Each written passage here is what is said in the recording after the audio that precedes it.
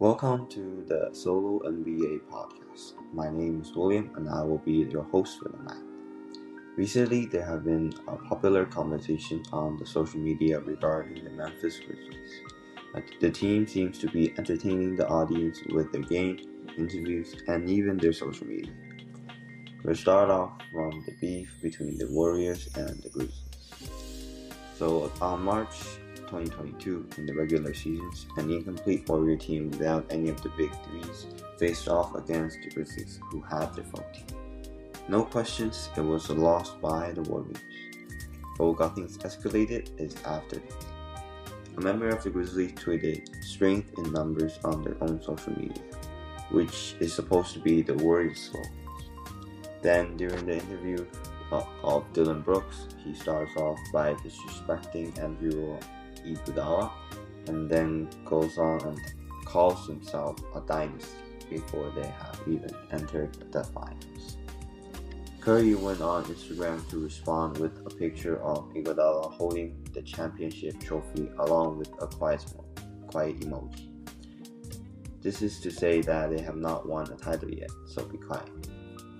Then Morant tweeted a photo of Durant, who is holding a Finals MVP trophy, indicating that Curry have not yet won a FMVP before.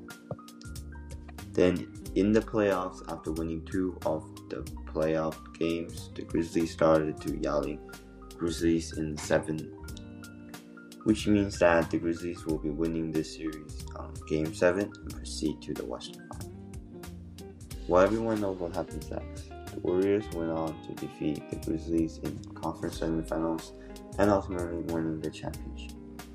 After they have won the championship, Klay Thompson during an interview said that he saw the tweet by the young Grizzlies and said the following: "Someone on the Grizzlies team tweeted strength in number after our game, and I can't wait to go back and retweet that thing.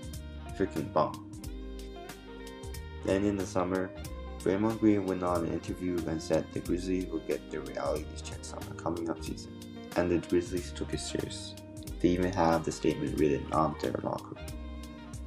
Then Draymond went on a Twitter war against Morant, which the latter demanded for a game matchup against the Warriors on Christmas Day. On the day, the Warriors faced the Grizzlies without Stephen Curry and Andrew Wiggins, whereas the Grizzlies had their full lineup.